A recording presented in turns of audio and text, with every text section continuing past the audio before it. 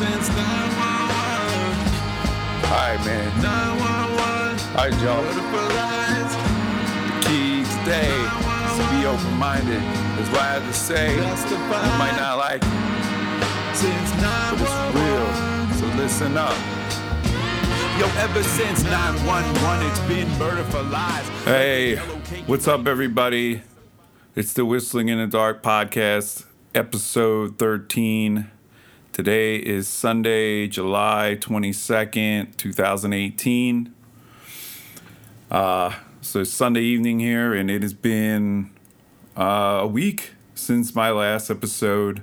So I actually tried to record an episode the other day. It might have just been Friday night. But I got home pretty late.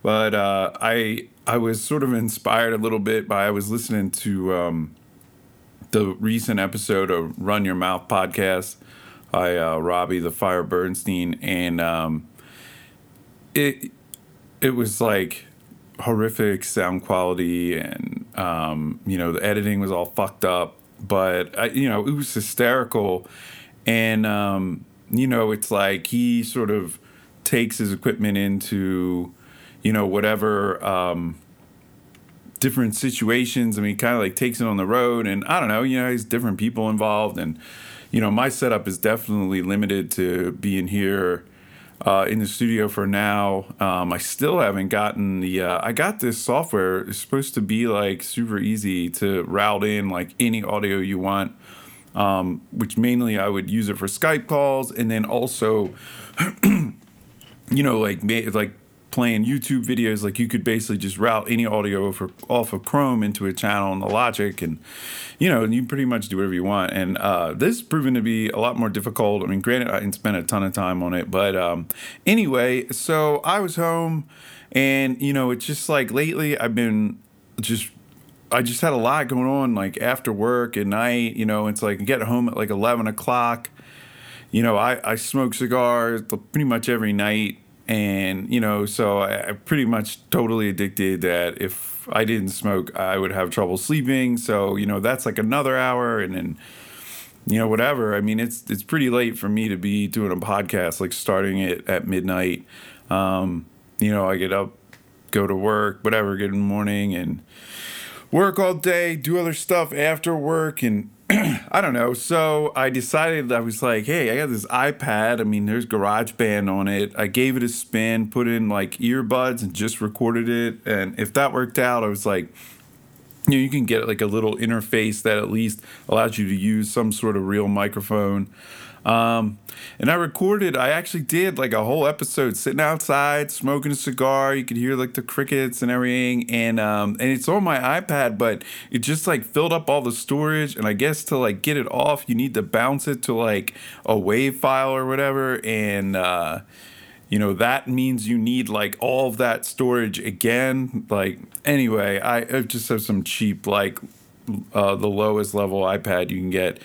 So it just is languishing there. And, since what I talk about is pretty like, news based, I don't think I'm ever going to put it up. So I'll probably give this a spin again. I mean, the sound quality wasn't that bad. I mean, it's obviously there's more noise and stuff, because it's like outside, and, you hear cars driving by, or, like the crickets just constantly going. But I mean, I also thought it was kind of cool, as well. And I can still bring it into Logic, like before I, release it in the podcast feed, so there's, I can still like do some noise reduction and, sort of kind of fatten up stuff and whatever, equalizer, and compress things, and, just sort of make it sound better. So I still might do that. And if I do, that's going to make it a lot easier to sort of bring in, or sort of do more episodes, maybe more shorter episodes, stuff like that. So we'll see. Probably the biggest thing that's happened this week, since I last did the episode, which it was kind of funny because the episode was a lot about Ukraine, which is sort of, implicitly about Russia. It was this sort of Trump-Putin summit thing. And, at this point, I'm assuming you've been like bludgeoned to death with a bunch of people's opinions on it. Hopefully, you're finding your way to people like Tom Woods or Scott Horton or Dave Smith to sort of, kind of get you back to reality. Just briefly, without hearing anything from anybody else and just listening to some of the audio and press conferences and stuff or whatever, I mean, my honest, like, deep down feeling was good. I felt, a bit of hope that, that our president, that the president of the United States is actually sitting there, with the leader of Russia and not just like trashing them, not trying to bully them, not talking all this hard talk. And,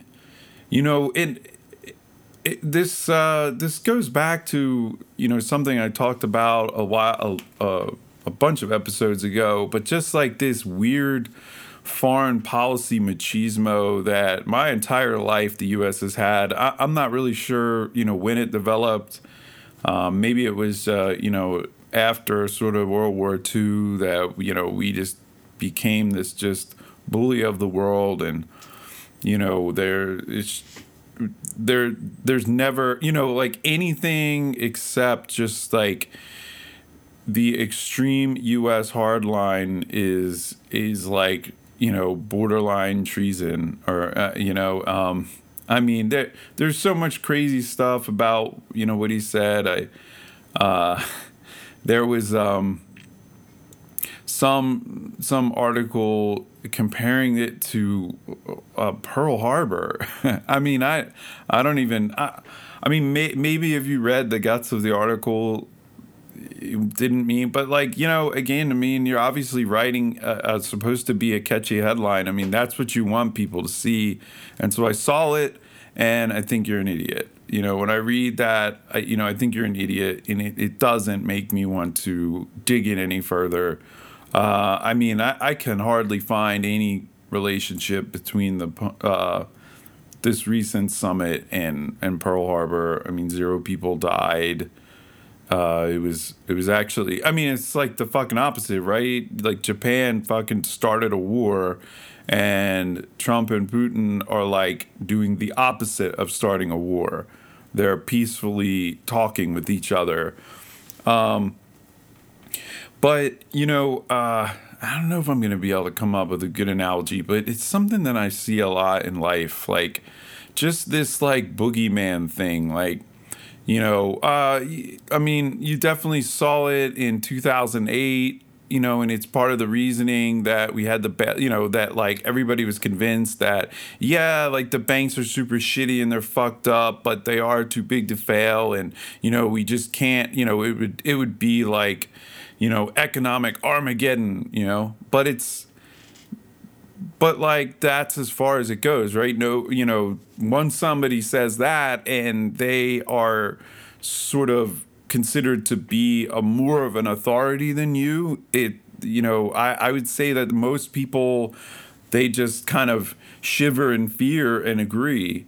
But, I've always, when people sort of kind of talk like that to me, I mean, I just sort of ask like, well, what exactly do you mean by Armageddon? You know what I mean? Like, what is the big fear? Like, what's going to happen? It's just like, oh, the economy will grind to a halt. Well, why?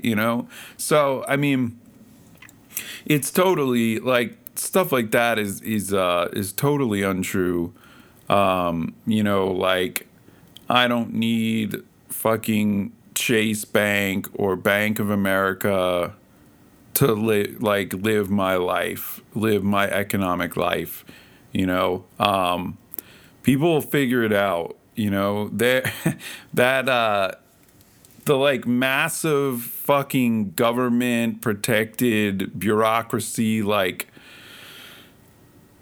you know, it's not a monopoly, but in banking, but it's close. You know, it's certainly heading that direction, and you know, the government has done like everything it can to sort of make that group smaller and smaller. The group of people that have market share in banking in the United States, and you know, when that shit implodes, there is like no amount of reasoning for me that is going to get me to buy that, like, for my own good, we need to bail these fucking banks out so they can stay and like hold on to their like oligarchy or whatever.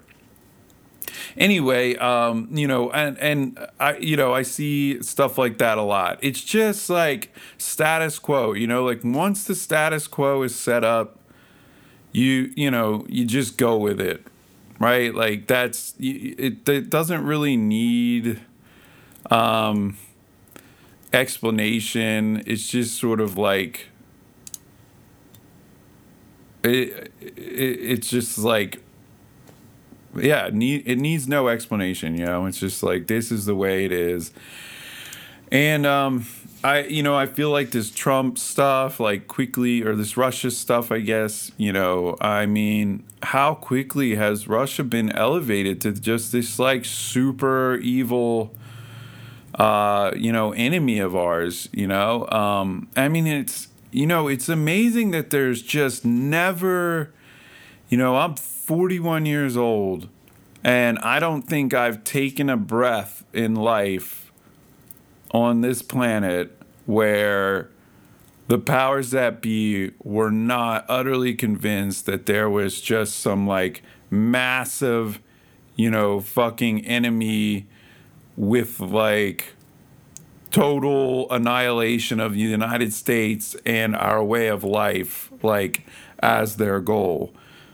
And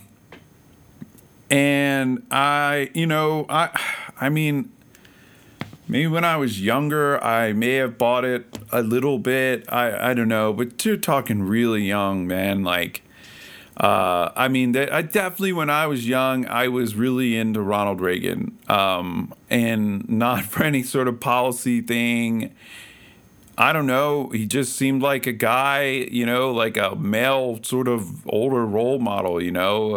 I mean, fuck, man, my dad died when I was 4 years old. I mean, I think I was sort of like hurting and looking to that, and I think that he sort of seemed like that, like sort of fatherly or like grandfatherly figure. And I mean, I feel like at that age, whatever, I'm not voting anyway, you know. Who cares? But I don't know what the excuse is. I mean, I don't know if it's intelligence or, you know, I mean, and I feel like it's just the common theme, I think, of my podcast is like trying to understand why people don't agree with the sort of non-aggression principle, you know, voluntarist way of looking at the world. You know, like, how are people duped into thinking that theft and violence in certain areas, when not directed at them, is like the way to go? Like, because I think that in a very core level, people are fundamentally like voluntarists and do get the non-aggression principle, you know. People just like, you know, if there's like free pizza, you know, at work, and I'm the last person that walks into the break room, I get the shitty slice of pizza if there's any left. And like, I feel like everybody gets that, right? Like, that's what you get. Like, you came in last. Like, how else are we going to divvy it up? Like, what other, you know, merit system are we going to do? And And if a guy is there with two slices of pizza on his plate, or maybe he ate a slice and now he's eating a second slice, like if I just went and said, whoa, like I didn't even have one, and just took it out of his mouth or out of his hand or off his plate, like people get that like, I mean, at least, in the US, like, I don't know, maybe in France, that's like okay to like rip it out of their, hands. But like any use of violence is like obviously, totally unacceptable in like our day-to-day lives. And totally unacceptable for like the way that we conduct business.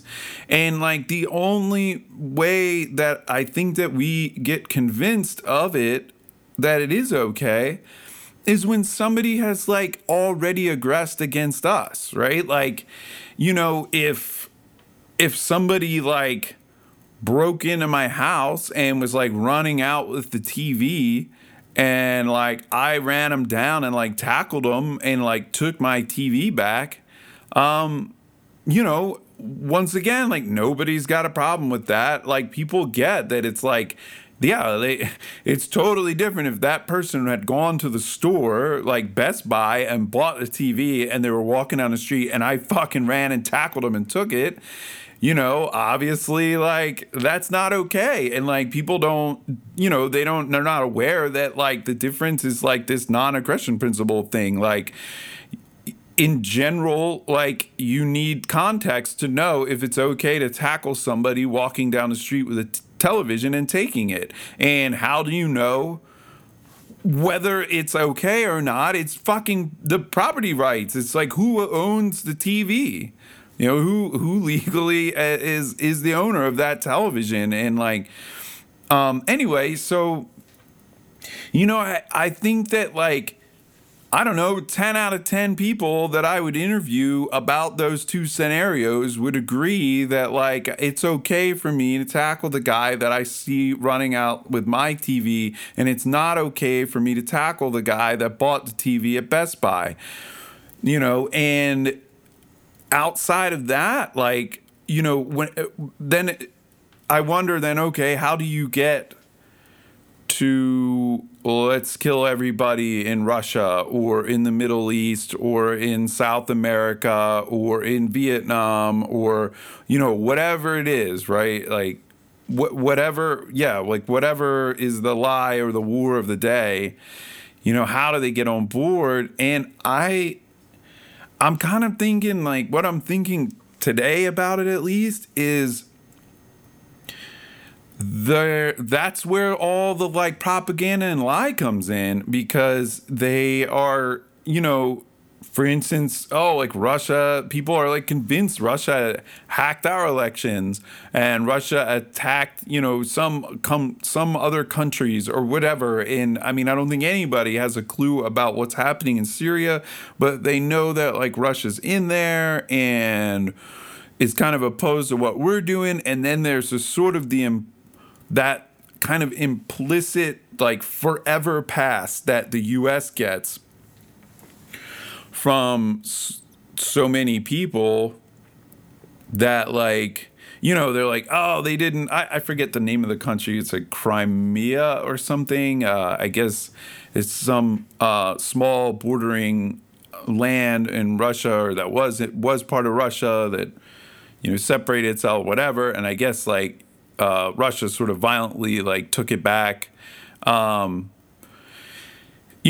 are like, oh, why didn't Trump confront him about that? And it's, like it's such a small thing compared to what we've done, what we being the U.S. military and, the CIA and stuff, in the, since 9/11. All through the Middle East. I mean, okay, like I'll see your Crimea and I'll raise you Syria, Afghanistan, Iraq, Yemen, Egypt, and Libya. You know what I mean? Like, I mean, and these fucking places are like destroyed. millions dead. I mean, there's nothing like that. So, anyway, I mean, I'm kind of rambling, and I'm trying to. I feel like I'm just on this continuous kind of quest to try to like reason out in my head, like how are people getting duped? Because that's I don't know if they're ever gonna if we're ever gonna be in a place where our country is that we reside in is not at the forefront of like fucking murdering all over the world. We probably need to figure out like how do they get people on their side. Dave Smith's pointed out a number of times, it's like, for at least the last few elections, the U.S. has always chosen the most anti-war candidate at least of like the two standing. This year, this last run, Trump certainly was like way more anti-war than Hillary. Obama was certainly over Bush, and then Bush even in his.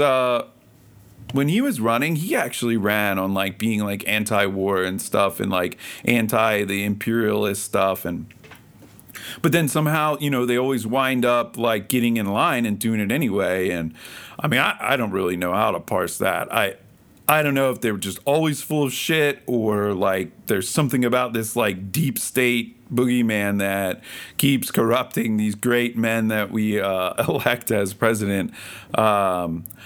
Maybe it's like a mix of both. I don't really know. But yeah, we have certainly watched this happen very quickly. I mean, if you're a libertarian, that's sort of, our position is fixed, and then we've sort of watched. I mean, depending on how old you are, I can't go back much further than George W. Bush's presidency. The Clinton years, I wasn't paying a lot of attention, and certainly not like Reagan or before. But I mean, I've watched as like the sort of fixed anti-war position was in total opposition to like the neocons that were in the Bush regime, and sort of had friends on the Democrat side, and then Obama was elected, and it was supposed to be this big great thing, and it turned out to be a big fat liar, and he started a bunch of other wars, took out a bunch of other leaders, destroyed a bunch of other countries. And then, so now it's like the anti-war libertarian side is like pretty lonely. And then, you sort of had Trump. Trump was the only one that's at least had like some rhetoric while he was running that aligned with the anti-war position a little bit. I mean, he was talking about, while like Hillary and the other like Republican candidates were talking about like implementing like a no-fly zone in Syria in areas where like Russian planes were flying, Trump was talking about like, well, maybe we can kind of like work with Russia to like get rid of ISIS and then just basically fucking back out of all this stuff, like just like end it, like get ISIS out of Syria and then we get out of like Syria or whatever. But it's hard to really say that like Trump has been like anti-war at all. But he's, the best things he's done are these like these two summits, like talking to North Korea, talking to Russia. It's kind of interesting, because there's been such an intense focus on the Middle East since 9/11, since 2001. And all of a sudden, Trump's in here, and he's starting to sort of move this focus towards like North Korea and Russia, but in a peaceful way, which is interesting, at least for now. I mean, I'm certainly not like staking my reputation on anything this guy winds up doing, but so anyway, I'm not sure, how much more there I really want to say about it. I mean, I think it just it fits in like just exactly like what we've been talking about with the propaganda and for me, I'm a little bit hopeful about it. I would love to see better relationship between the U.S. and like every country, but especially one with all these nukes. It's something like the U.S. and Russia together control like 90% of the nuclear missiles like in the world. I mean, the whole world should be rooting for this. Like, why? The only way that like people are opposed to this is like because they're getting fucking propaganda just rammed down their throat by like CNN, Huffington Post, MSNBC, like whatever, calling this guy a traitor, treason. Yeah, it's pretty insane. So I mean, we'll keep our eyes on that. It was sort of more of a article or news a little bit earlier in the week. I know I'm kind of late getting to it because of my slow schedule here. But I'm sure there'll be stuff to talk about with this in the following weeks, and certainly some North Korea developments. But there have been some interesting other developments in the news. A couple of them, at least, are pretty good. So here's an Engadget article from the 18th. You can legally download 3D printed gun designs next month. So a guy named, I believe it's Cody Wilson. Yeah, Cody Wilson. He had a company or has a company called Defense Distributed down in Austin, Texas. And so he basically he got a lot of press over creating the first 3D printed gun. And it was actually printed with like the kind of standard plastics, that these 3D printers use. And yeah, he did like some YouTube like live video thing or something and fired the first one, and it actually worked. And I mean, they're pretty much like one shot weapons. But after that, and it eventually there was like a case brought to him, and well, maybe this might summarize it better. So, 3D gun printing advocate Defense Distributed has emerged triumphant in a legal battle to freely publish online blueprints that could allow users to manufacture firearms. The victory spells the end of an ongoing lawsuit against the U.S. Department of State, which in 2013 forced Defense Distributed founder Cody Wilson to pull down files from the DefCAD website because they violated international traffic in arms regulations. Protections. The State Department argued the blueprints of Wilson's Liberator pistol, which had already been downloaded more than 100,000 times, were classified as exports and could therefore not be distributed according to law. Together with the Second Amendment Foundation, Defense Distributed fought back by suing the State Department for trampling on the right to free speech. Now, after 3 years, the government has approved the gun blueprints for public release. This means that from August 1st, which is when Wilson intends to relaunch DefCAD, it will be legal to download the schematics for a 3D printed gun. The sanction is being appealed in various ways, but ultimately it could set a precedent for other countries who previously deemed the printing of 3D guns illegal.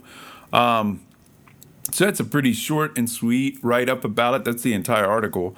And yeah, man, so I'm not sure how much we've ever really talked about gun control or whatever, my thoughts on that. But, you can kind of just, again, like look at like the ingression principle, whatever. But one thing that I do think that comes in with the gun control debate is, there is an idea of responsibility, with like rights come responsibilities. And I don't know, I have really a good citation for that. I feel like Michael Bednarik was the first person I ever really heard talk about that in his like Constitution classes. Those are pretty neat. If you ever get a chance, look him up. And but yeah, I mean, basically, it's like the idea is, if I, have a machine gun in my house, by like the sort of anarchist principles or whatever, I mean, that's like my business, right? But if I go give that machine gun, I load it up and I give it to some 4-year-old kid and say, hey, yeah, like go into that, crowded store there and pull on the trigger, and the child goes in there and shoots a bunch of people, again, like, I mean, I feel like these things are like pretty common sense. Like, I feel like most people would agree that I'm the one that did something wrong, not the 4-year-old child, right? The 4-year-old child just like doesn't have the wherewithal to like understand what the machine gun is. Probably doesn't get like necessarily like human life or the finality of like putting a bullet into somebody and whatever. I mean, it's like, it's pretty obvious. So, I think that's a part of the gun control debate that I think would make our side of it a lot more palatable if, we talked about that. I've often said that I think that if we had a purely free market and we didn't have government interference in like the firearm market or whatever, just like the total anarcho-capitalist, I think there would be like more gun control. Like, I think it would be harder to get a gun because right now, you kind of have like these gun stores or whatever, and whatever is the law, in order for them to be free and clear, they just have to like run your social security number through some check site that the government provides or whatever, maybe some like crony company has like the, they have the like exclusive contract or some bullshit. And, that's it, man. Like they just can put that, your number in there and it comes up green and you're good, right? Like they are completely off the hook for any problem, like any possible like prosecution, right? Like the law is that, the regulations are 100% from the government down. That gun store guy has to not make any judgment call or do any other work other than that. And once that box is checked, like he's protected. But in a free market, that process would be more dynamic, right? Like if a gun shop was consistently selling children, like machine guns, I mean, that person would be in trouble for that, like that wouldn't be okay. Like whatever damage these children were doing would be on them, would be on the gun owner, or the gun store, owner, like doing this. And I think that to me, like, it's pretty clear that what I imagine would happen would be, just sort of like, background check companies. And, because now like the gun shop owner really wants like a legitimate background check, like something that's going to protect him in court. It's like insurance, or something like that. Like this person's going to pay a service that like, hey, all right, like if you want to buy a gun from me, well, you've got to register with this service. Or I'm not going to do business with you because, if you go out and kill somebody or whatever, and now, this gun store owner doesn't have to be an expert in background checks because that's not their business, right? Like they don't, regular people, that's a very like specialized business. And now you've created a market for people that are really good at that. They're like really good at predicting who is going to like go crazy with a gun and who knows how to handle it. And, And again, it like a lot of other things, it doesn't have to be these just stupid, like black and white, like, oh, are you over 18? Yes. Have you ever committed a felony? No. Like, are you in this database for like mental problems? No. Okay, you can have a gun. Like, but like, how do you get in those databases, right? How do you get a criminal record? Like, you have to commit, you know what I mean? Like, you're never gonna. Anyway, I mean, and like, I don't know how they would do it. I'm not an expert in background checks. I'm just sort of. It just seems like very clear that if you created like if you sort of remove these regulations, it would naturally create a market. If you allowed people to like be sued for giving guns, I mean, right now, clearly, like if I just gave a gun to a kid and they walked into a store, shot somebody, like, yeah, but I'm saying at the level of like a gun store, as long as like they check these boxes. And so, I tend to like not be such a rah gun person. I mean, I think that it's not like, oh, anybody should be able to have any gun they want. I certainly don't want children to have like rocket launchers, right? Like, I don't want children to have like nuclear launch codes. So there's some amount of limiting I want of this, and my thing is I think that the free market should be the thing that limits it. And market-based regulations would do a much better job. I think you would have many less of these, kids going into schools and stuff, because these companies that would be doing the checks would be much, much better at it, So anyway, so that's more of like my general take on it, but specifically, this is cool. And I heard he was on Michael Malice's new show. I think it's called You're Welcome.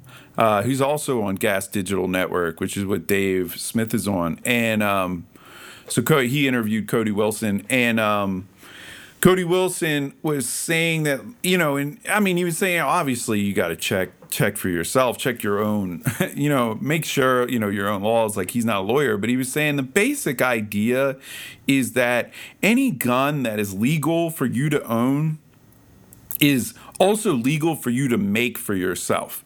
So, I'm in Georgia, so, we can have like a regular AR-15 or whatever.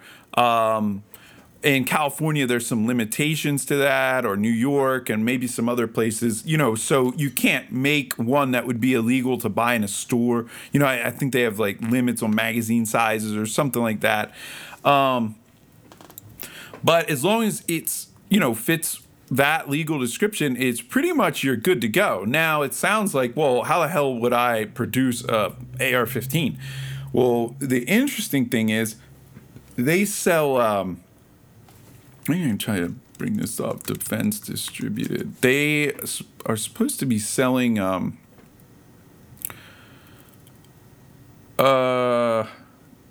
Ghost Gunner. Maybe they don't have stuff up yet. Oh, yeah. Oh, okay, no, there it is. It's Ghost. So, if you go to ghostgunner.net, they have a product called Ghost Gunner 2. It's an open source hardware project. Ghost Gunner is a general purpose CNC mill built upon a large body of open source work, blah, blah, blah, whatever. So, 3D printing is, it's like additive printing or additive manufacturing. So, if you think about like just a regular printer, how a regular printer works when you're printing out like a Word document, the piece of paper sort of like gets rolled through, and there's a printer head like that moves back and forth, and it drops ink as the paper sort of moves under it. And, so it basically like the paper takes one pass on a normal printer and it drops the ink, and then that's like the words or pictures or whatever. So the ink that it drops is like, imperceptibly thin. It's essentially absorbed into the paper. It does not like a printed, a piece of paper that comes out of a printer is not like thicker, right? Well, a 3D printer is very similar, but instead of just dropping ink on this piece of paper, it's like dropping this wax, like sort of little wax drops, or wax, I don't know, some kind of plastic. They actually use, there's a whole bunch of different materials. That's a big part of the research is, expanding the types of materials you can make stuff out of. But the main ones, the ones that like you would probably have in your house at this point, they do like some sort of plastic thing. And so, but instead of just making one pass, so let's say it starts like this image, right? And it's like a millimeter high or whatever. But then it takes another pass across, the the area, the sort of printing area, and it adds a second millimeter layer, and then a third millimeter, a fourth, and it just sort of goes back and forth until it builds up like an actual three-dimensional object. Like 1 millimeter at a time. So like you can just imagine it sort of just adds a bunch of cross sections until it sort of completed the whole object. So that's like additive manufacturing, and that's what the Liberator pistol is made sort of in that way. But this Ghost Gunner project uses a milling machine, and the milling machine sort of like it's the other way. It's it takes, excuse me, it takes basically like a block of metal and cuts it down into like what you want.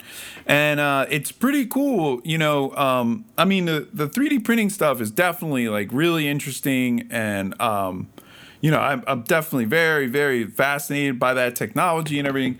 But I believe you can do 3D printing metal. But I feel like no matter what, additive printing is always going to produce structurally inferior things. Instead of being able to carve, like think about like your like a MacBook Pro, right? They talk about it's like the unibody, right? There's something to that. Like when they make these alloys, they can make really, really good alloys. And then if you sort of had to take that and then melt it down and drop it like drip by drip into a new sort of formation, it would definitely lose some of that like strength. And like structural integrity or whatever that the original block had if you made that same thing by like carving out of that block. And so all the connected pieces were sort of unibody. They're all part of the original sort of alloy creation. And I mean, I'm a little bit talking about out of my ass here, but I feel like there's just no way, like whatever improvements the 3D printers make in like structural integrity and materials, technology, I feel like just the milling sort of alloy developers are just going to always be making that same progress also. Like everything's going to keep getting better, but, the sort of more traditional milling processes that are using like more traditional like alloys and stuff, I think are just going to always be out ahead. So, but the cool thing about this Ghost Gunner project is that it, from like an end user point of view, it's roughly like the same, the same process, as 3D printing. I'm trying to see if there's a price here.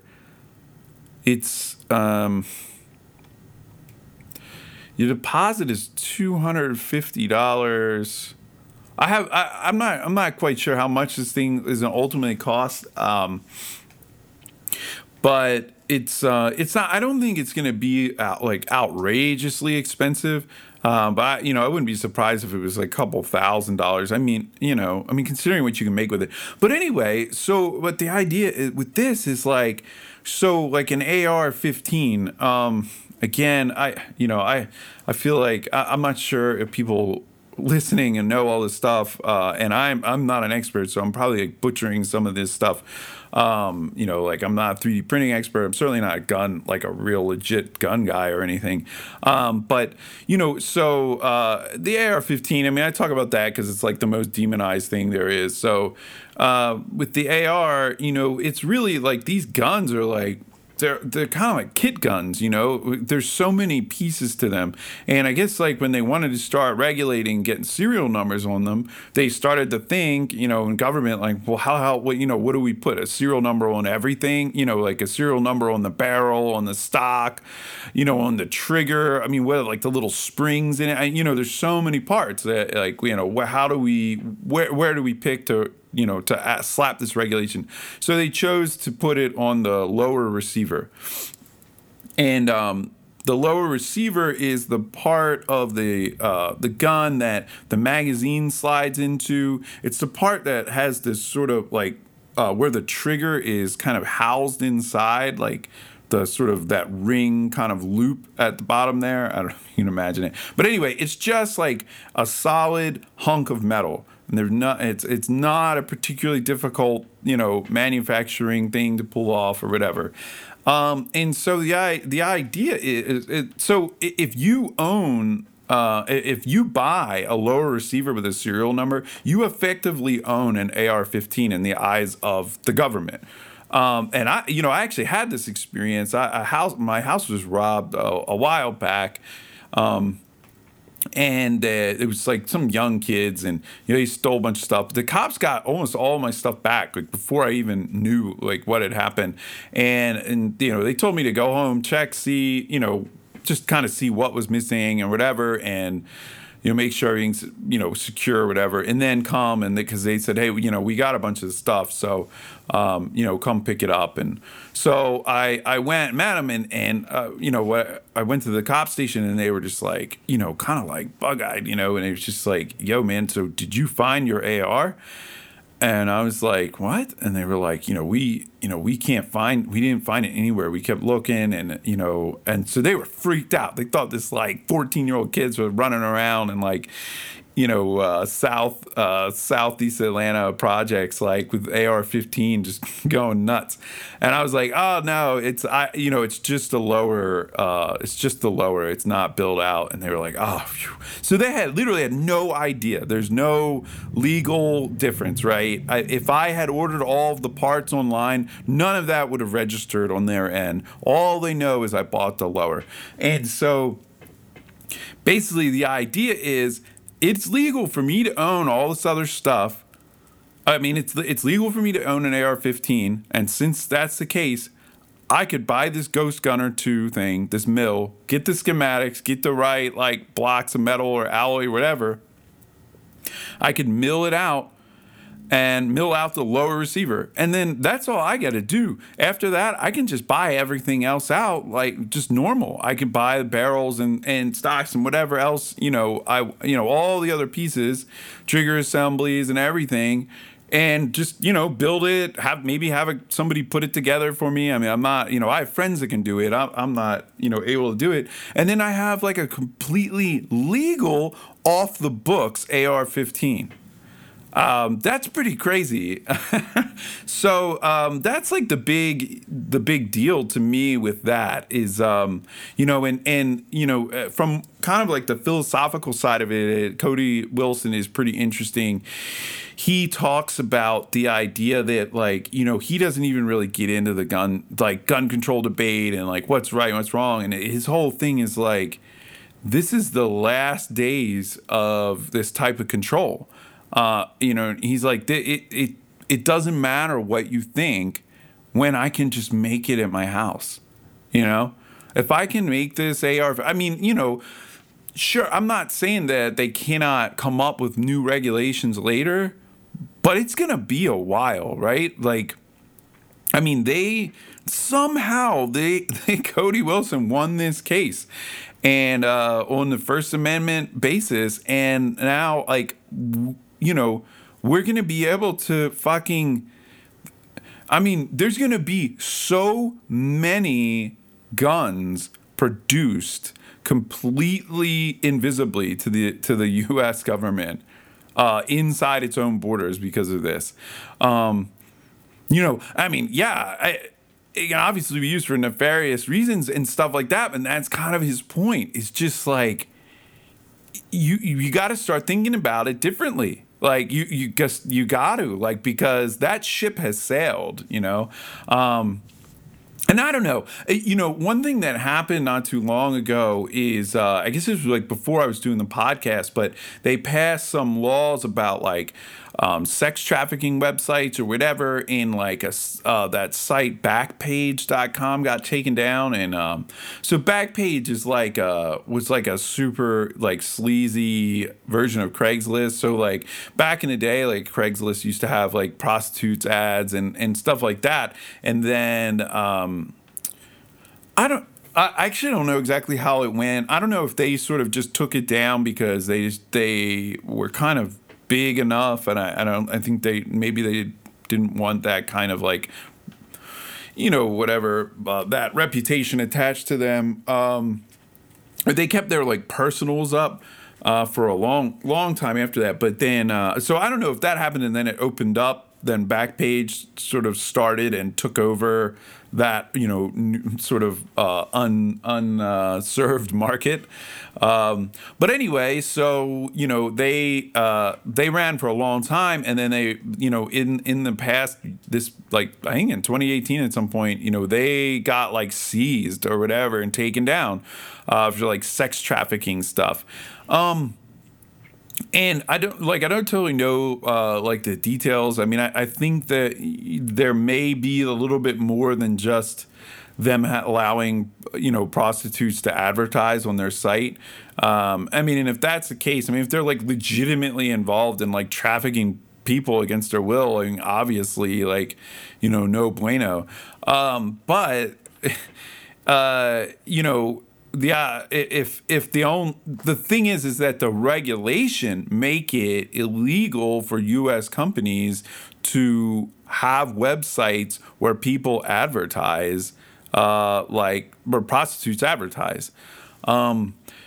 So, like wherever you stand on any of that or whatever, I mean, the fact is that they did it. Is that for a long time it was like, oh, you could just do it, man. Like prostitutes could just advertise online and like nothing ever happened to anybody. I'm sure I would imagine they had to worry about like police answering the ads and showing up and arresting them or whatever. But like the websites themselves, there were some, older laws passed in like the 90s that kind of protected them. That basically said like, look, you're not responsible for what people write on your website. Maybe there's like, if your website has like an illegal mission statement, okay, but like if people say something illegal, whatever.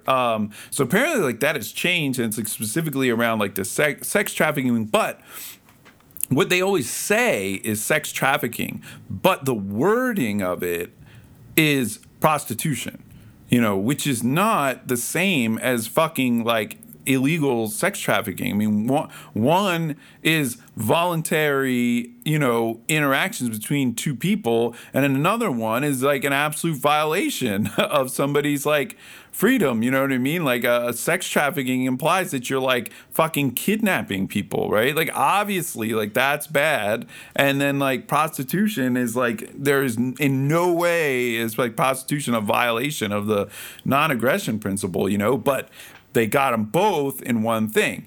So to me, after seeing that, and also this like GDPR regulations that came down, not too long ago, that have had like sweeping effects across the internet and the way websites operate. And I think like a lot of companies, I think small companies are going to go out of business because of it.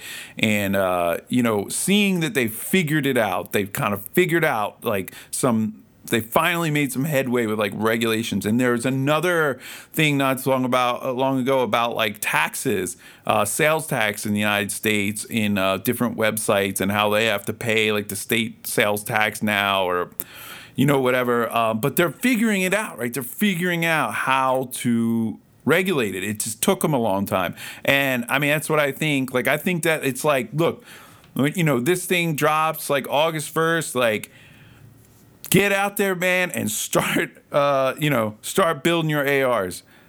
Start building your guns because eventually they're gonna like start to figure out how to like close that door down. And then I mean you can still go if you're like a fucking, crazy, you're like a legit freedom fighter or whatever, but I have not certainly proven to like be willing to sacrifice like my own day-to-day life for in defense of these ideas. I mean, I just try to talk about them. I try to vote for like somebody if they're actually espousing these ideals,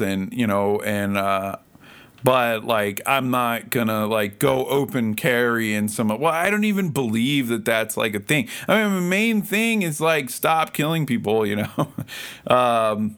but I do like the idea of me being able to like defend myself, any way I would like, and this is like a big part of it. So that was, that's pretty cool. So that came down. I mean, I guess you keep an eye out for how long that sort of stays. It stays legal for us to do it. But I would definitely, man, I mean, if you've got some extra money laying around, I would really look into this Ghost Gunner thing. Because I mean, even, like, again, it's like you could just make a bunch of lower receivers. I don't know how many fucking ARs you really want at your house because again, it is illegal to make these and sell them. So you gotta think about that. I would probably illegal to even gift them to your friends. These are major violations. Like these are years in prison kind of violations. So just if your friends want it, then they need to buy their own like Ghost Gunner 2 setup, and then you can certainly, if you've already figured out how to do it, you can help them. All right, so that's a big thing, right? U.S. population's we're already like so heavily armed. I don't know if I shared this article I don't know if we talked about it, in a couple either last week or the week before, but. The one about some stats came out recently. They like the private citizens in the U.S. It was something like every 2 months buys more firearms than like the entire like all of the police in the entire United States have like owned collectively. So in every 2 months we're fucking like adding that many guns to the private arsenal. It does make you think like if there ever was some, situation went down. I mean, obviously we don't have like Apache helicopters and stuff, but look at how much trouble they had in like Vietnam, and they were not a well-armed group, like we are. So anyway, all right, so we got guns moving in the right direction. That's pretty cool. And due to technology, just like the internet, right? Like the internet really, I think, has kind of at least broken or allowed some slivers of light to come through this just like insane, mainstream media control of the thought process of the U.S. population, and that's from just the internet and them not knowing how to regulate it. So, while I keep trying to figure out, how the hell are these people getting duped into war? I mean, maybe the real way is just like these like techno anarchists or whatever, like people that just are like, look, we just like fuck getting into these debates, just push the technology that's going to lead to freedom that they just can't control. So we'll see. And if they do just like completely just destroy the freedom of the internet, then we got the dark web. I mean, that's just completely untapped, I mean, you know how hard it's going to be to regulate the dark web, like the next stage. And then, and if people really started focusing like development into that, I mean, I don't know, I mean, I think we got a good runway, and who knows what comes after that. So the next article or topic I wanted to talk about, a buddy of mine, guy, he works for Facebook, for Oculus. And he's a big time libertarian, anarcho-capitalist. He was telling me about this, and I just picked up a Newsweek article on it. Will Mexico legalize drugs? Obrador explores radical bid to bring narcotics wars under control. Mexico's populist president-elect Andrés Manuel López Obrador has considered a range of unconventional methods to address his nation's ills.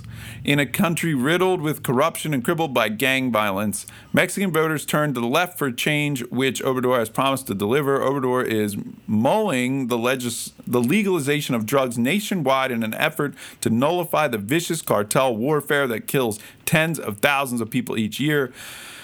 El Pais, I don't know how to say it, ELPAIS has reported. According to incoming Interior Minister Olga Sanchez Cordero, Obrador has given her a free hand to do whatever, this is in quotes, whatever is necessary to restore peace in this country.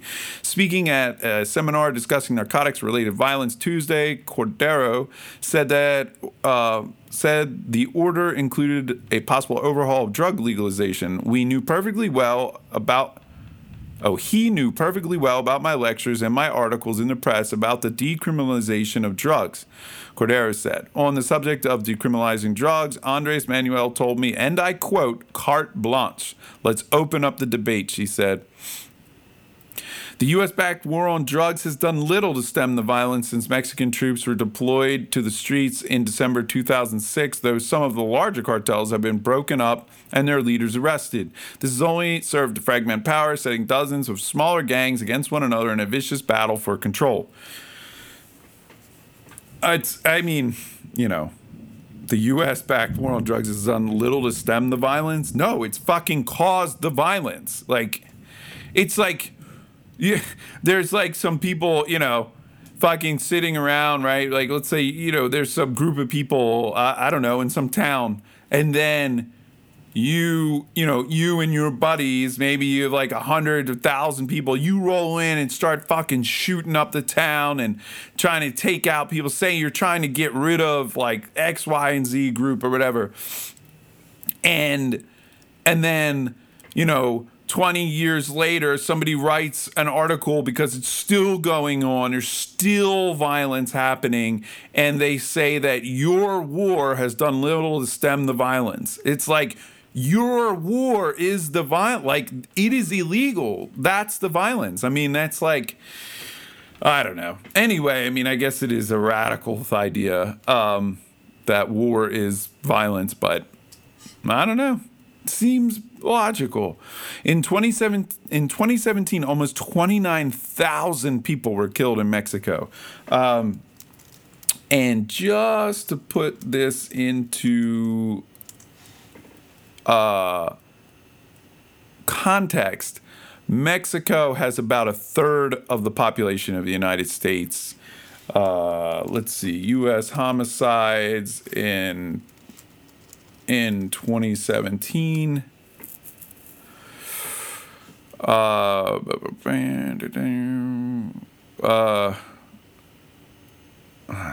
would it murder is up in 2017, but not as bad as last year. Everything is broken down by everything is broken. I feel like we're in the tens of thousands.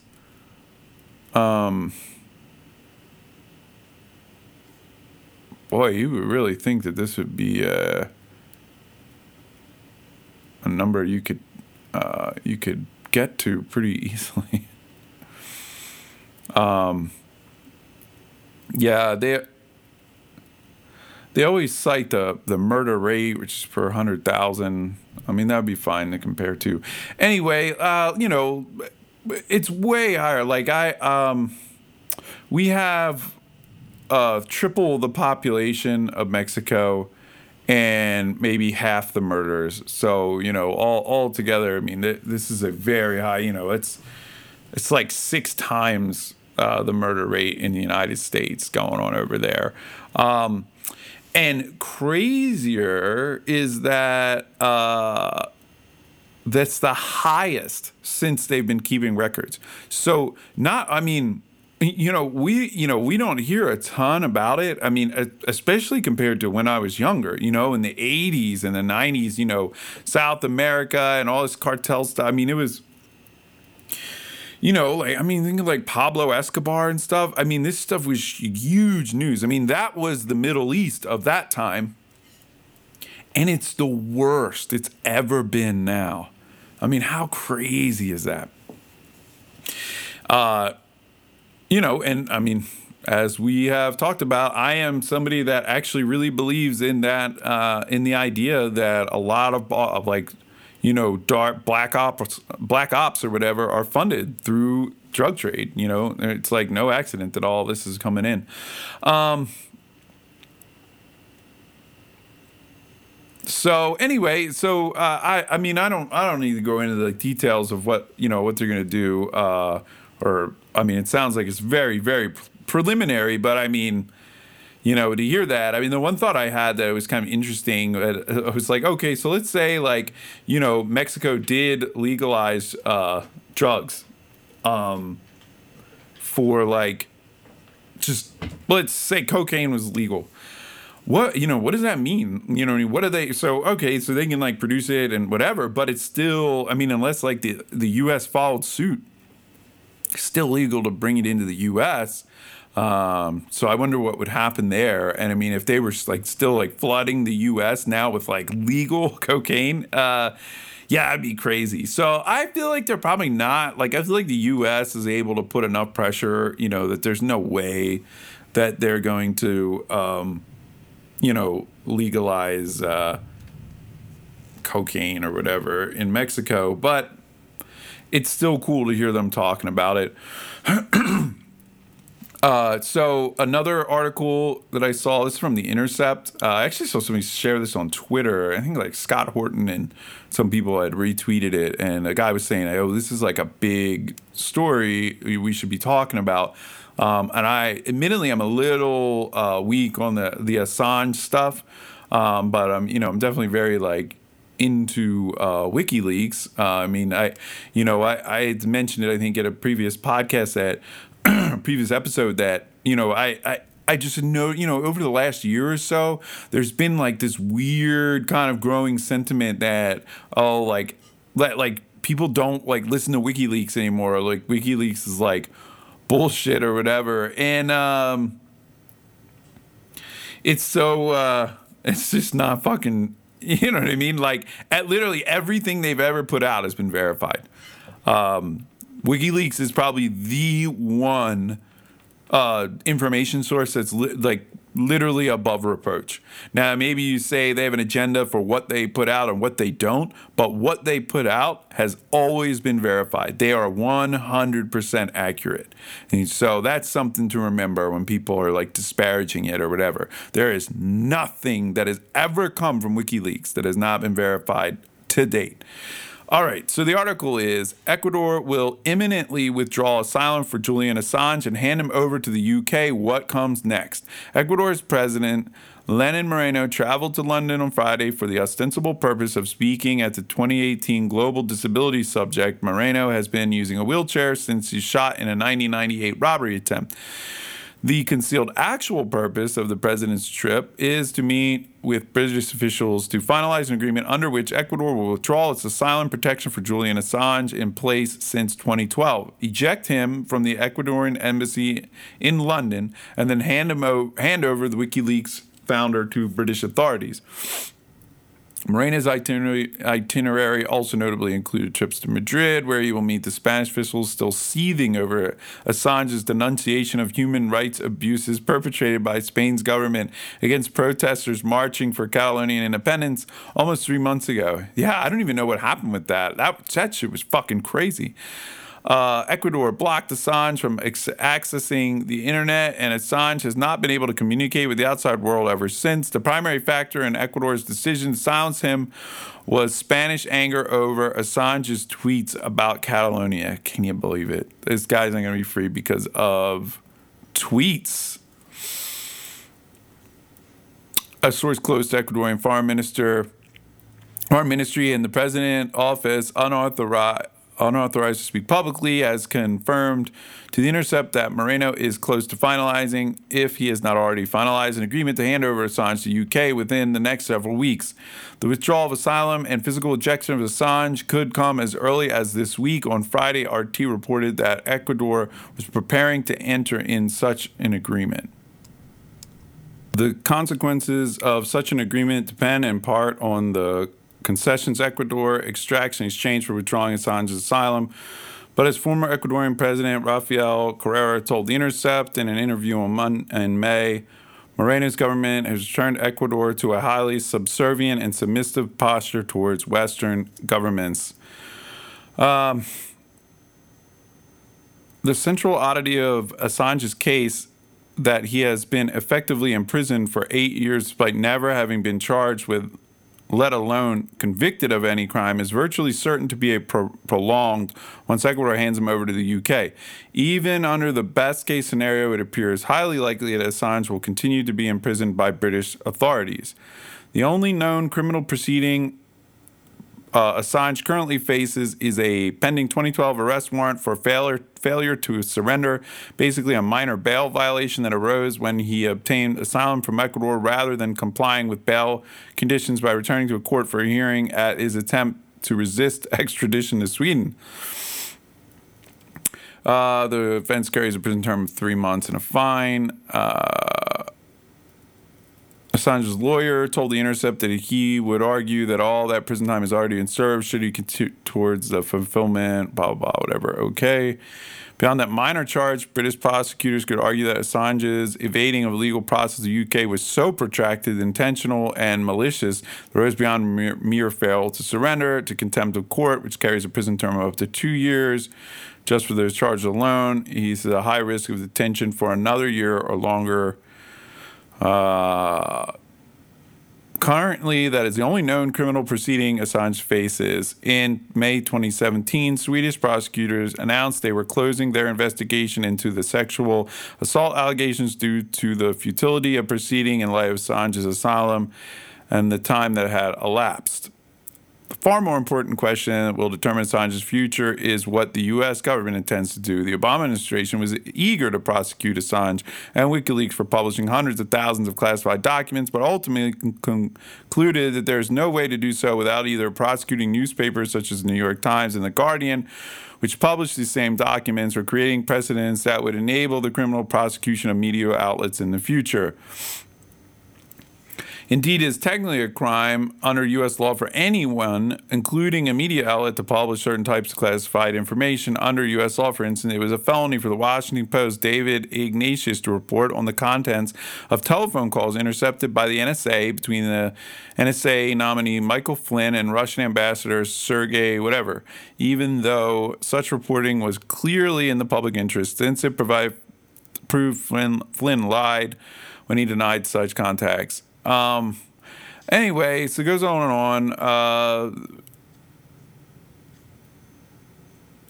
The U.S. Justice Department had never wanted to indict and prosecute anyone for the crime of publishing such material, contenting themselves instead to prosecute the government sources to leak it. Their reluctance has been due to two reasons. First, media outlets would argue that any attempts to criminalize the mere publication of classified or stolen documents is barred by the press freedom guaranteed in the First Amendment, a proposition the DOJ has never wanted to test. Second, and no DOJ has wanted a part of its legacy, the creation of a precedent that allows the U.S. government to criminally prosecute journalists and media outlets for reporting classified documents.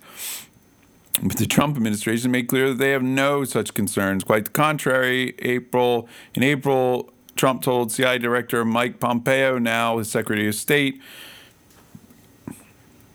delivered a deranged, rambling, highly threatening broadside against WikiLeaks without citing any evidence. Pompeo decreed WikiLeaks is a non-state hostile intelligence service often embedded by state actors like Russia, and thus declared, we have to recognize we can no longer allow Assange and his colleagues the latitude to use free speech values against us. Anyway, so, this is a pretty long article, and I hadn't read it before. So Pretty interesting. Sounds like he's going to go get turned over to UK authorities where he could possibly do some time, and but it's not like life in prison, or any like execution or something for treason. I wonder where's this guy from? He is Australian. I guess he's originally from Australia, and he also spent, well, they can call him Ecuadorian now, according to Wikipedia. But anyway, so that's the scuttlebutt there on Assange. I wonder if I would assume that WikiLeaks could pretty much function without him. And yeah, it is pretty interesting. I wonder what, the fact that, that they're saying it's like, look, like, this stuff is like published in the New York Times and other, publications as well. Like, why, how can you like target this, this person? Like, how are you differentiating sort of between him and, WikiLeaks and the New York Times? I do think it's sort of interesting that the DOJ sort of focuses on the sources and, but like, all in all, I mean, it's like bullshit, right? I mean, you can get like sucked down and mired in the details of this, but like, this guy hasn't fucking done anything to anybody. I mean, aside from, I don't know what these sexual assault charges are. I mean, that's like a whole other thing. I mean, if this person, Julian Assange raped somebody or whatever, well then, yeah, I mean, he shouldn't be protected because he's Julian Assange. But like sort of leaving that aside, I don't know how to, delve into that. But, it's also sort of like philosophically cut and dry, right? If he did it, then, he has to like pay the price or whatever. And if he didn't, then he doesn't. I mean, it's not like an interesting thing to like debate over. But what is interesting is the fact that this guy, otherwise has done nothing. Hasn't aggressed upon anybody, hasn't stolen anybody's stuff, hasn't threatened anybody, hasn't done violence in any way towards anybody, but he's facing, he's been essentially in prison for 8 years, held up in an embassy inside of London, so I mean, effectively in prison. I mean, I don't know what he could do while he was in there, but I mean, I would assume that is a single building. I mean, he hasn't left it in 8 years, like. And then, I don't even know, like he may go to prison because he didn't show up because they wanted to do some other trial for something in Sweden, and also, I mean, I don't get, like, where's the U.S. get off prosecuting, like an Australian citizen for publishing top secret stuff? Like, how does like the US's reach extend there? I mean, the fucking Australian government just be like, nah, man, like your laws, like you can like try to like force those laws on your people, but like no way does that extend, outside of the border. It's crazy, like what is defined as top secret in some other country is now, top secret in your country, even though you weren't able to vote on any of the people in there, or you had no say in any formation of that government, those laws, that military, those intelligence structures, none of that. Australian citizens have no say whatsoever, but they're subject to those laws. I mean, that's fucking crazy. I mean, those laws shouldn't exist in the first place. But at least you could argue that it's like, well, we let that happen in here, And I'm not saying they don't have similar laws, but like if I fucking publish on my, website today some top secret document from the Australian government, I mean, it's fucking crazy to think that they would extradite me there. Like, I mean, it's not like he broke into some like, NSA facility and like stole this information. Other people had already had it and he just published it. They gave it to him and he published it. So I am like 1,000% behind Assange and WikiLeaks and everything, that they do on the website. And I do think that like possibly the one critique is that maybe they are one-sided or something. I mean, it's funny because they talk about like the implication is that they were like pro-Trump. Then it's like you read this article and like the Trump administration has been like outrageously like talking about like taking him down and prosecuting and saying like he can't hide behind free speech or whatever, where it was like the Obama administration was like a lot more like mellow about it and whatever. So it just keeps going and going. So that's so we had two good things, one bad thing. We're about an hour and 20 minutes into this. The other things I was going to look at were kind of non sequiturs. They were about administrative costs and healthcare, and I just thought that was kind of interesting how high they were, despite like, how little service we get out of it. Another thing was just exorbitant. These are just things that just happened to come across this week. Exorbitant taxes on wireless service. At some states, your total tax, like in the state of Washington, is over 25%. It's like a quarter of your entire bill is going to fucking just taxes. But outside of that, maybe we could just kind of quickly, I don't want to kind of get there. There's like whole other discussions. So, but we just started sort of popping around.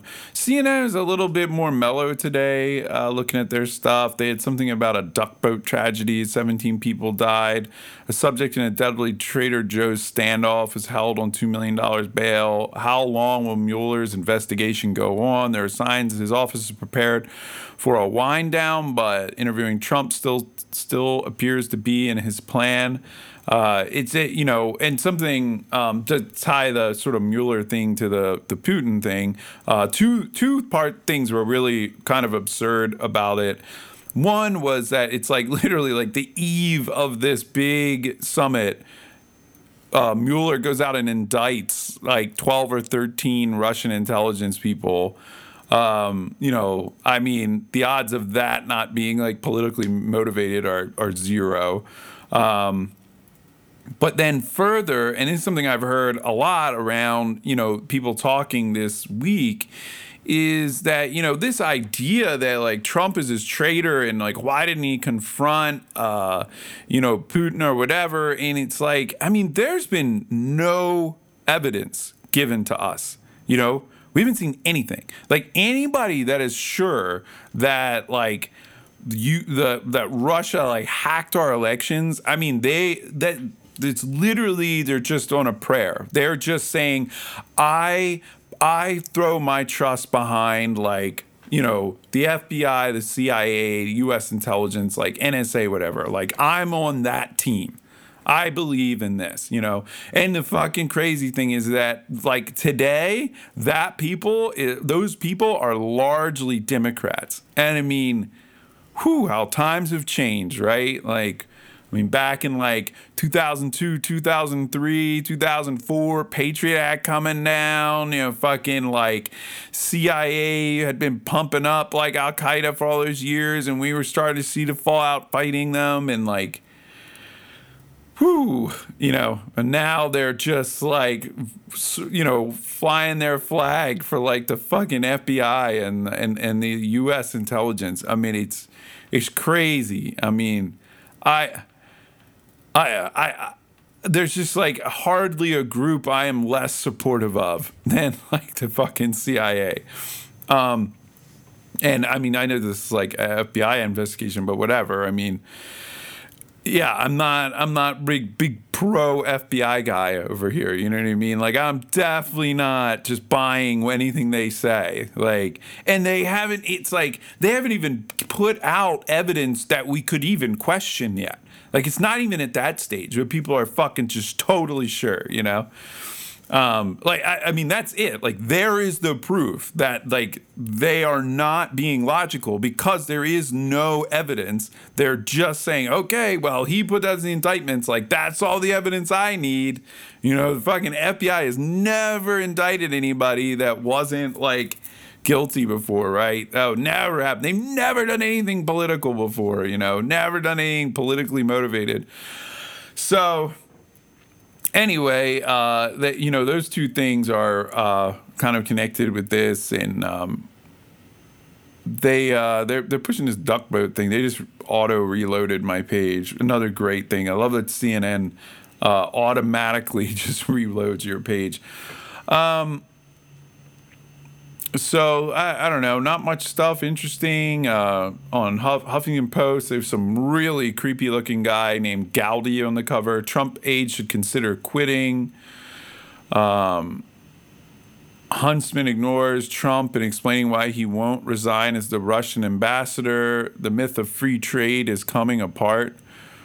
Wow, this would have been a good one to start earlier. Trump's tariff war is the final act of a broken system. President Donald Trump's trade agenda is a corrupt, chaotic mess. This is one thing. I'm certainly not pro-Trump here, man. His trade tariff stuff is pretty stupid. He made trade concessions to China after its government agreed to invest hundreds of millions of dollars in Trump-branded resort. He announced a modest trade enforcement action. The president even... Whatever. Okay. Just all the summary of the dumb stuff he's done. As with so many Trump debacles, his bluster, appearance of radicalism, a dramatic break with the stable and happy consensus. Washington Post columnist Catherine Rampell lamented that he is discarding more than 300 years of settled economic knowledge. Nobel laureate economist Paul Krugman has been more modest, accusing Trump of jeopardizing a free trade system that dates back to former President Franklin Delano Roosevelt. It's easy to forget that just before Trump's election, elite Washington was rethinking the approach to free trade and globalization that the United States had taken since the 90s. Centrist think tanks held major conferences calling to restructure U.S. relationship with China. Hillary Clinton, Elizabeth Warren, and even libertarian experts at the Cato Institute agreed there were more serious problems with the way trade agreements were enforced. Like, well, I'm sure there weren't libertarians that were liked the trade agreements. Part of the trouble is that Trump is not pursuing a coherent, consistent trade strategy. In some matters, he's hard to distinguish from Bill Clinton and Barack Obama, while in others, he does break with the recent past. But even here, Trump is not the destroyer of order and harmony, but the product of a corrupt and broken system. I mean, you act like Bill Clinton and Barack Obama had some like coherent trade strategy. It's just cronyism. It's fucking cronyism. You're telling me there's consistency between the way that we trade with North Korea and Saudi Arabia? Like, there is absolutely no fucking consistent, reasonable explanation for our relationship, economically or otherwise, with Saudi Arabia. Like, it's a goddamn dictatorship, fucking major human rights violations, but like, we're fucking just giving them money hand over fist, you know? I mean, come on, like, so fucking stupid. To understand what's going on here and where it went wrong, we need to start at the beginning. What economists are accustomed to describing as free trade or globalization has another less flattering name: colonialism. Free trade and colonialism are not synonyms. Like, that's one of the fucking stupidest sentences I've ever read in my life. Human beings have been trading across political borders for as long as human beings have recorded their activity. But free trade in the modern sense was the conceptual innovation of David Ricardo, a brilliant 19th century economist.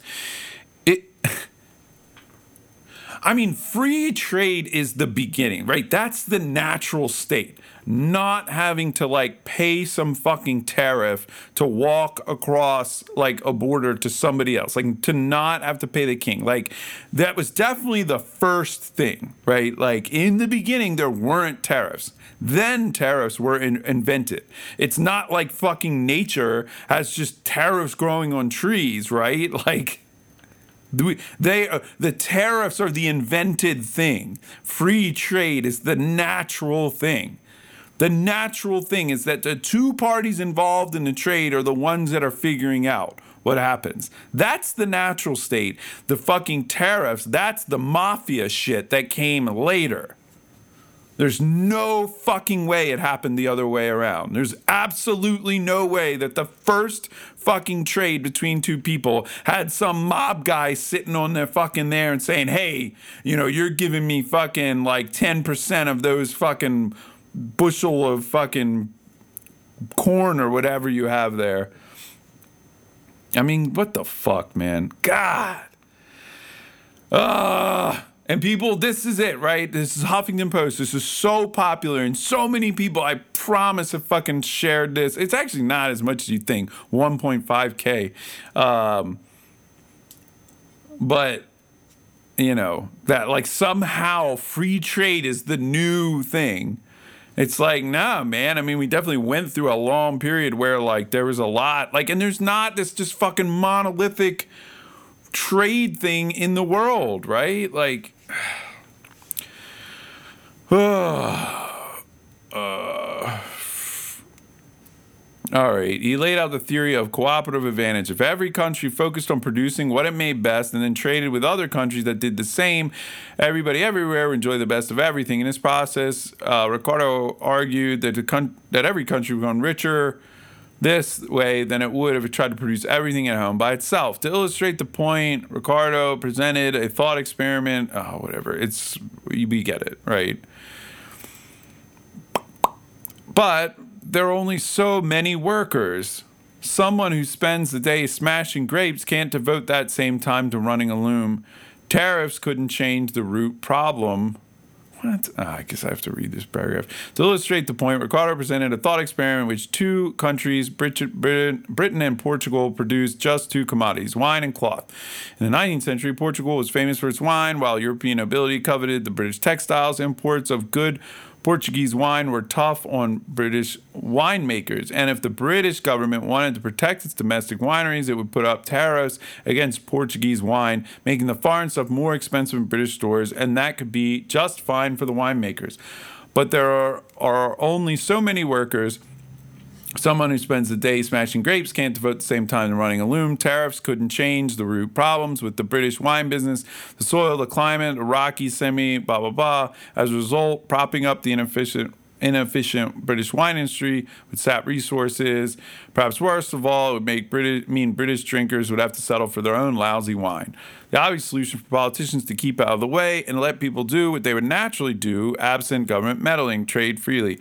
Under a system of perfectly free commerce, okay. Ricardo was onto something, but he took an awful lot for granted making this point. He didn't have much to say, for instance, about how the British textile business actually operated in the real world. England's spinning and weaving factories relied on cotton from India and the United States. This cotton was cheap, and the British factories, by extension, so wonderfully efficient because plantation owners relied on slave labor and violent exploit. Yeah, okay. Blah, blah, blah. Ugh.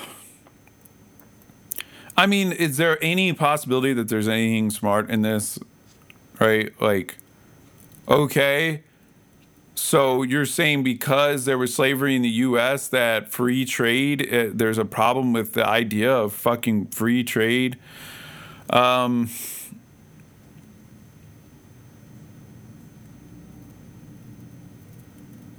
John Maynard Keynes grew up an ardent free trader, viewing the unimpeded movement of goods almost as part of moral law, but the war and the depression changed his mind, though he still cherished the free international exchange of ideas, knowledge, art, hospitality.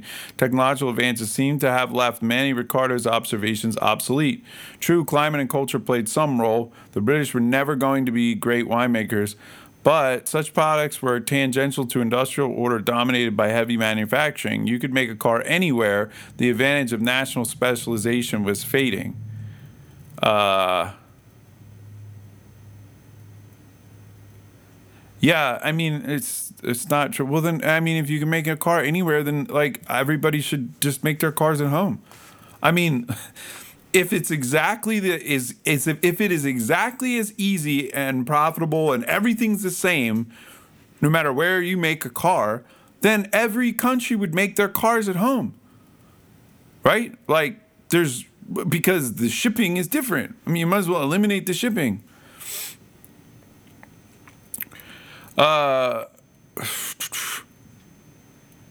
Free market support for apartheid. I mean, I can't. I see where they're going. Today, Trump prefer.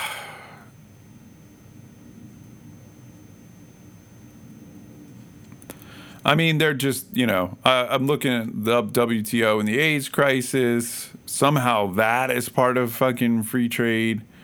Yeah, right. Tariffs would fix that. That's a good call. I mean,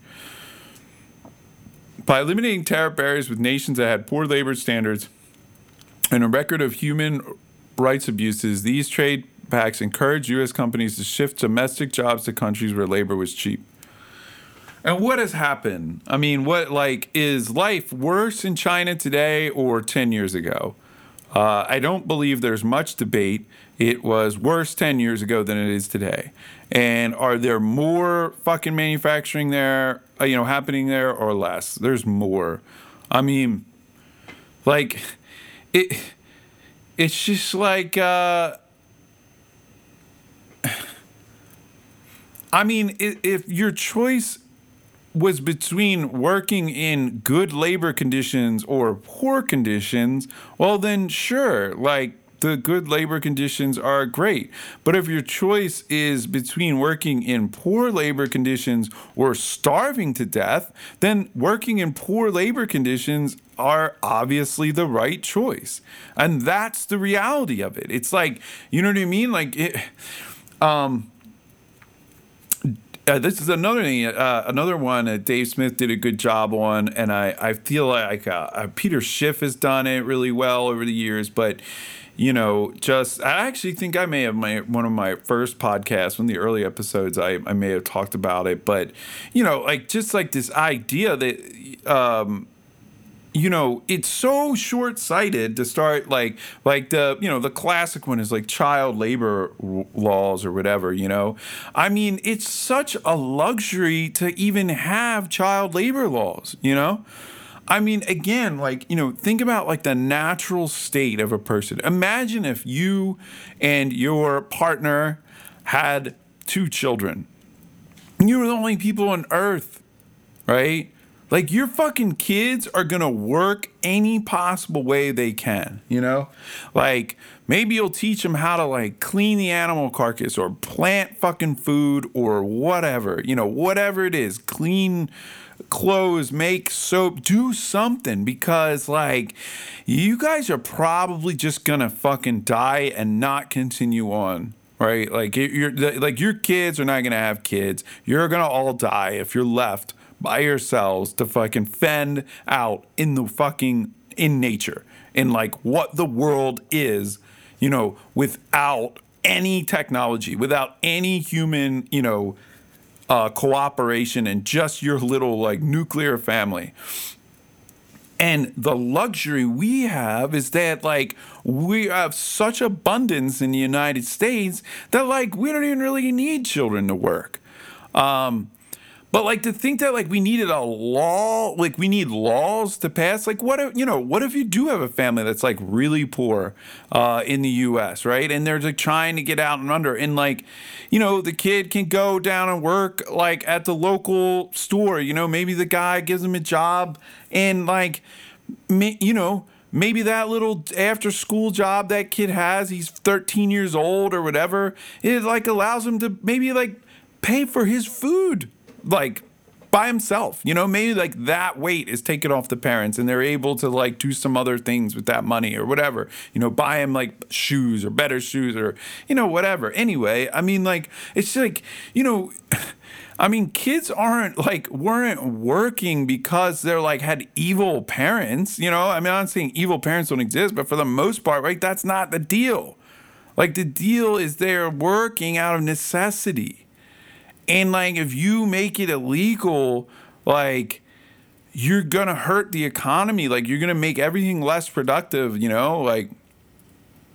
by removing them from the workforce and making them just mouths to feed. In an area that's super fucking poor, that matters, and like these working conditions. I mean, again, man, it's just a choice between you want a job or no job. Like, you want a shitty job or do you want to starve to death? Like, that's the thing. Like, that's the place where, like, you want to come in there and, fucking have this, like, Western fucking idealistic idea, like, that, somehow the natural state of humanity is abundance and, like, education and healthcare for all, it's just not. That's not. We had to, like, we're standing on the shoulders of like a bunch of generations of work and sacrifice and like research and thought and development to like get us to where we are today. And like, that's how we're here. And if you start casting the blame on the free market, like, you're like the freedom, the thing that allowed us to like have the recent explosion in like the 1800s of abundance and wealth, it was the free market, it was freedom, it was free trade, to whatever extent it existed. I mean, it's like, that's the thing that did it. And fucking the free market is not causing slavery, right? Like, you can fight slavery independently of whether or not there are tariffs. Like, I just do not see the connection here. Like, these